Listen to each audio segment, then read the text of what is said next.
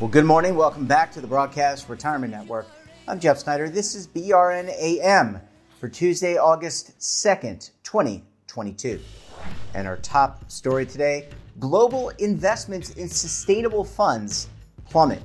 Well, joining me now to discuss this and a lot more, Bob Colley is the principal and founder of Colley ESG. Bob, so great to see you. Thanks so much for joining us on the program this morning. Hi, Jeff. Always happy to be here and talk to you. Yeah, love checking in with you. You got the pulse, pun intended, on sustainable investing. I know you guide and consult to clients about where to invest their products or what products to invest in. Bob, I want to talk to you now about, we're in the midst of this, I don't want to call it a global recession, but there's definitely market volatility, at least here in the States and I think elsewhere around the country, around the world. And let's talk about global investment in sustainable funds. They have declined over the past quarter. But you're closer to this than I am. What say you? There's a long-term trend and short-term trends, as always with these things, and it's natural when a recession hits, if it's a recession or at least a downturn in markets, people do get scared, and you get these reactions to short-term performance with any investment categories. The flows will come and go. So there's definitely short-term fluctuations. I think the underlying long-term pattern when it comes to sustainable investing really is a maturing of the industry. So the flows perhaps will be more stable, more thoughtful. They'll be less driven by short-term performance considerations or what's trendy, what's hot and being talked about, and more by some of the longer-term underlying factors. But we should certainly expect to see the fluctuations, both up and down in the flows over short-term periods. As you know, that's how markets go. Yeah, markets. I mean, I don't know anyone who I don't talk to people on the street and they say, "Well, look what the market's doing. What do you think?" And I'm a long-term investor, so I say overall, long-term things are going to go up. I mean, that's what they have done, even since the Great Recession or before the Great Depression, which luckily we were not around to experience. Bob, I have been reading about sustainable funds. How have they done relative to their peers? So, and when I say peers, traditional funds, have they done better, equal to, or worse? Could some of this lack of flow be a lack of recognition of how some of these funds have done relative to their peers? And there, I can give you a stack of studies that would show they're doing better. I can give you a stack of studies that show they're worse, and a stack of studies that say it's the same. And a lot of that depends on the time period that you're looking at, because even though with a sustainable fund, what you're looking for are certain characteristics in terms of the nature of the investments and so on.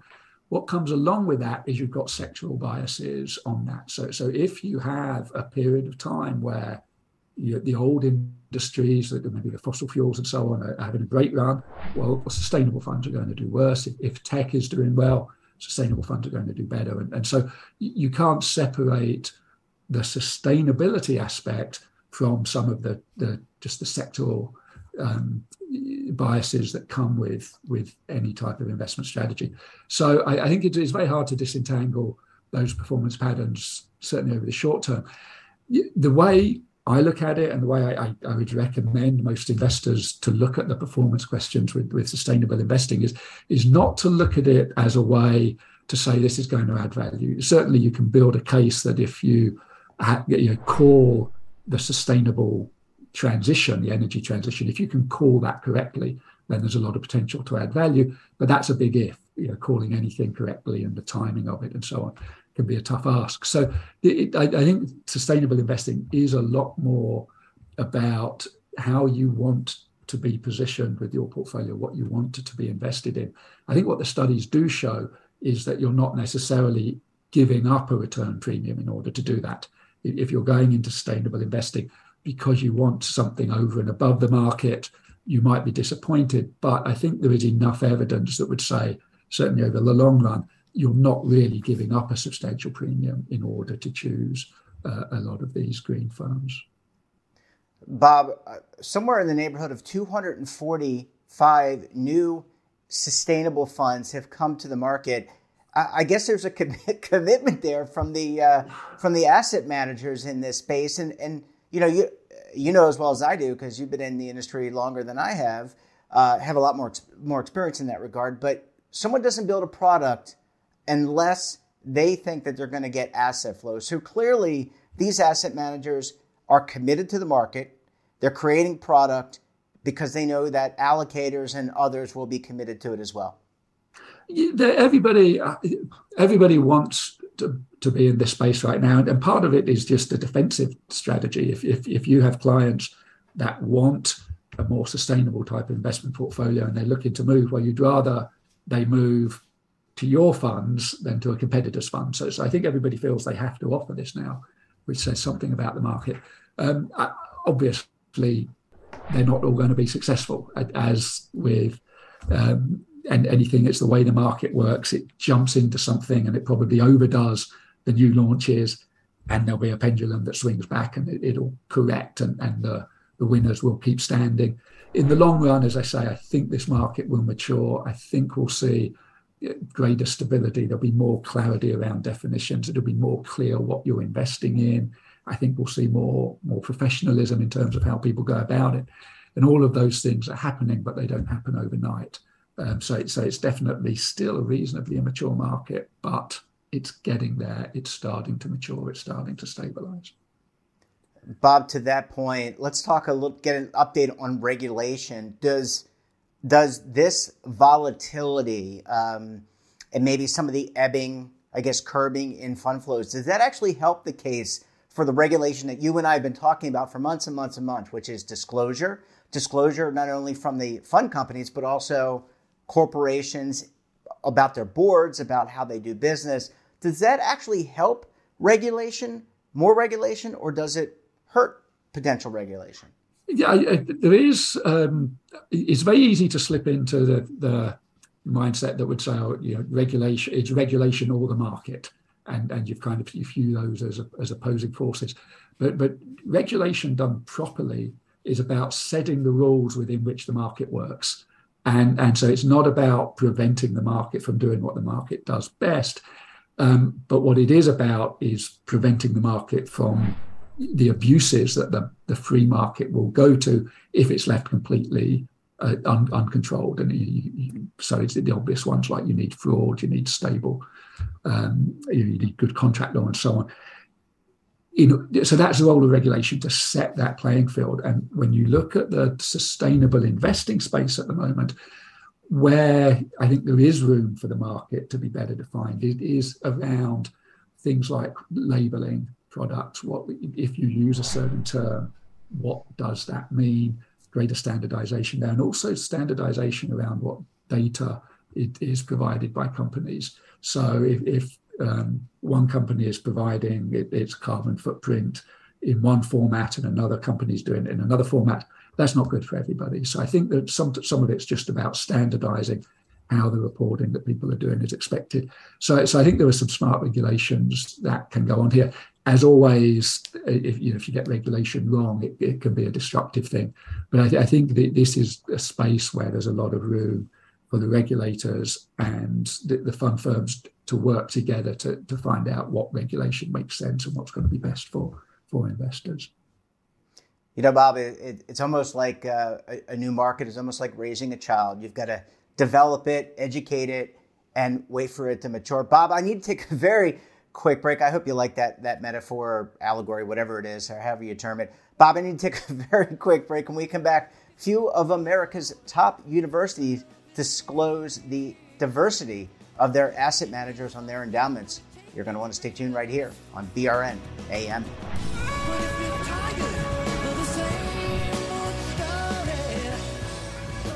Imagine a new television network that will make you richer, healthier, and in control of your financial future.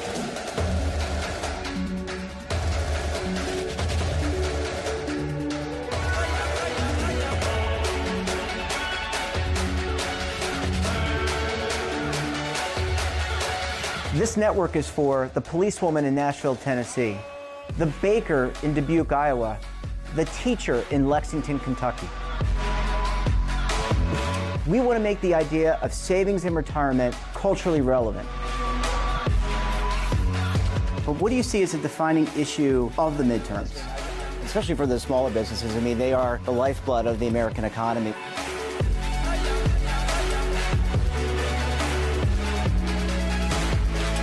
Featuring exclusive interviews, current affairs, and docuseries. 33 years old, you retired early. The philosophy is money only matters if it helps you live a life that you love. But you got to start thinking about retirement as soon as you get in. The Broadcast Retirement Network will drive very high engagement with premium partnerships. So this isn't retirement and savings for your parents or grandparents. This is for all Americans. And we're going to change the way you think about money.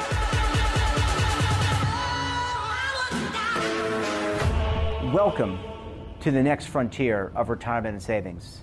This is BRN, the Broadcast Retirement Network.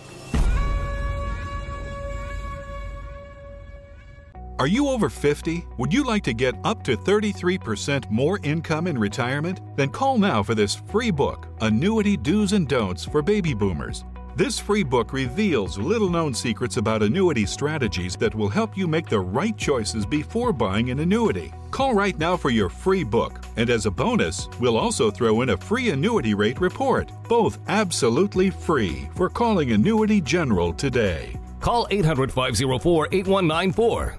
Welcome back. We're talking this morning to Bob Colley. He's principal and founder of Colley ESG. Bob, thanks so much for staying with us this morning. It's great to be here, Jeff, and I'm happy to talk. Yeah, it's definitely great. And let's continue our conversation about sustainable investing. And I want to drill down on the top U.S.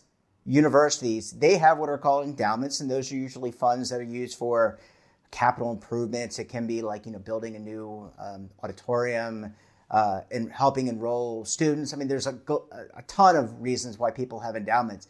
It seems as though, however, Bob, that few of these institutions disclose the diversity of their asset managers. Is that an oversight, or is that just, I don't even know how to read into it. How do you read that? Well, the first thing to say is to draw the distinction between these endowments and other types of large institutional investors, like, say, the pension funds, in that with the pension funds, they're quite constrained as to how far they can go in pursuing something like diversity, because there's very clear fiduciary burden on the trustees of the pension funds to make sure you have to be doing everything from a financial perspective, and pursuing a goal beyond that, it can be quite difficult. The endowments have a little bit more flexibility because if the stakeholders, which would be the alumni and the school, are supportive, they perhaps can start to look at things like diversity and say, we will develop a policy of saying we want to encourage, whether it's the racially diverse owned companies, women-owned companies, whatever it is. You have that freedom to pursue some of these policies that perhaps the pension funds don't. And so with that freedom to do it comes perhaps an expectation from some people that they'll say, well, I expect my school, because whichever school it is, it's probably one which supports diversity. And so why aren't you doing more? Why aren't you walking the walk as opposed to just talking the talk with your money? So that's the background. That it's something that most large investors don't do, but the endowments arguably have more freedom to do. So then we have the question that you've just asked of why aren't they doing more of it? Does that make sense? Yeah, it makes a lot of sense. And I guess, you can't get in someone's mind or minds. By the way, these are, as you know, but for the audience, these are teams of people. It's not just one, John Doe or Jane Doe that's managing all this money. I mean, just like some the Harvard or Yale teams, they're like, or Princeton teams, they're like the most awarded teams in asset management, rewarded in terms of notoriety, but also in compensation. But Bob, when I think of institutions, education institutions, I always think about how progressive they are, and how they've been on the front lines of a lot of this stuff. They're educating our future leaders, our future members of our community, our citizens, both here and also, by the way, in the UK and around the globe. So shouldn't they walk the walk that they're talking?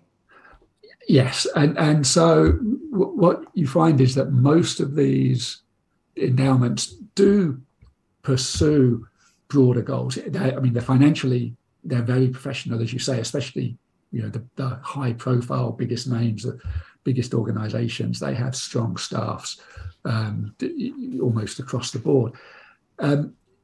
So financially, they're really on the ball, but then they have these other goals that they can pursue. Now, no organization can pursue 20 goals at once. And so it can be quite difficult for them to say, well, where are we going to focus?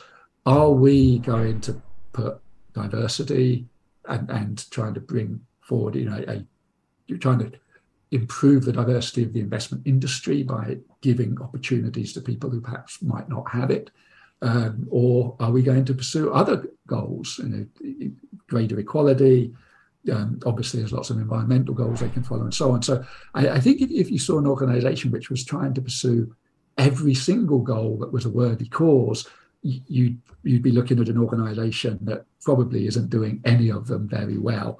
And so it is a challenge, I think, for them to decide where are we going to focus. And part of it is, where do we think we can do most good? Where are we actually able to make a difference? Because in theory, you've got these billions and billions of dollars, you can make a difference. In practice, you can be a lot more effective in certain spaces than you can in others. And so I think we shouldn't expect everybody to be doing kind of everything that's possible in the diversity space. You certainly expect them not to be doing bad stuff. You expect them to have certain minimum policy, but the types of policy that we're talking about here, which are quite progressive, as you say, in terms of seeking out minority-owned asset managers and so on, that can be quite a big ask. It can be administratively quite difficult. You don't necessarily have the ability to put large amounts of money with them. So it's great that some endowments feel able to do that, but you shouldn't be expecting everybody to be able to do what those leaders are doing. Yeah, really, and that's a really good feedback. The other thing here, Bob, is that to your point, it's not just the teams of managers. There's oversight, just like on a pension plan or a 401k plan here in the States, or maybe the Nest plan where you are in the UK. There's boards of people that help direct a lot of this. So they come together. So like if I'm a student and I'm a student at one of these prestigious universities and I'm worried about the diversification of the asset management, a lot of these decisions are funneled up through a board that has oversight, and they direct the asset manager, or the team, on what they're going to pursue, right? So it's not just, hey, we want to divest from fossil fuels, or we want diversity in terms of our asset management, right? These are things that are decided upon by groups of people within the university. Yeah, and I think in a way that the biggest power that any individual has, whether it's an individual student and the alumni, whatever, sometimes the biggest power you have is that power of being part of a movement. One person writing a letter makes no difference in and of itself, but to the extent that encourages someone else to do it, and you tap into a sentiment that turns out, it wasn't just one person that felt that, but a lot of people, that then starts to move the dial. It doesn't happen overnight, but I think it would be a mistake to think that individuals need to try to carry the fight all on their own, but equally it would be a mistake for them to think I'm powerless and I can't make a difference. It is really about the broader movement and tapping into what people want. I think that some of the changes that we're seeing in policies are in the areas where it's turned out there's a broader support than we realised for some of these changes to be made. So individuals have, in the long term at least, quite significant power to cause change if they're serious. Yeah. Bob, what I've learned through life is it's never 0-1, it's never black and white. There's always shades of gray, and you have to, it's not an easy solution no matter where you go on any particular issue. Bob Colley, we're going to have to leave it there. Great analysis. As always, great to see you. Thanks so much for joining us. And we look forward to having you back on the program again very soon, my friend. Thank you. Speak soon. That wraps up this episode of BRN AM. Have a topic of interest, somebody you think we should talk to, drop us a line. And don't forget, for all the latest security news and lifestyle, wellness, finance, tech, so much more, all in one place, check out today's edition of our daily newsletter, The Morning Pulse. Want to search our archives, check out our latest content? Well, visit our website and, of course, our streaming partners. We're back again tomorrow for another edition of BRN AM. Until then, I'm Jeff Snyder. Stay safe, keep on saving, and don't forget, roll with the changes.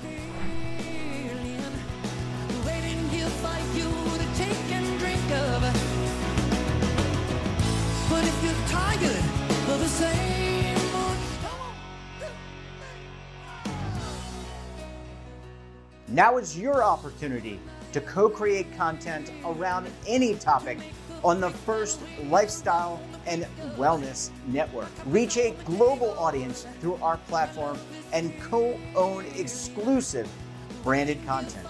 All of our programs are available on demand and also as audio-only podcasts, so you can take us on the go. Broadcast Retirement Network, available anytime, anywhere, and on any device. Are you being audited and do you owe the IRS $10,000 or more in back taxes? Is the IRS threatening to take more of your money? Don't fight the IRS alone. The Tax Doctor is here to help you negotiate your tax bill and reduce your stress. The IRS can freeze your assets and seize your bank accounts, but you can stop these IRS actions. The Tax Doctor will work with you using our years of experience to represent your case to help you get the best resolution under the IRS guidelines. Help is here to deal with the IRS to reduce your stress. We've handled thousands of cases, so we know what we're doing. If you owe $10,000 or more in back taxes, do not call the IRS alone. Call a Tax Doctor now for a tax emergency analysis. Call 800-224-6439.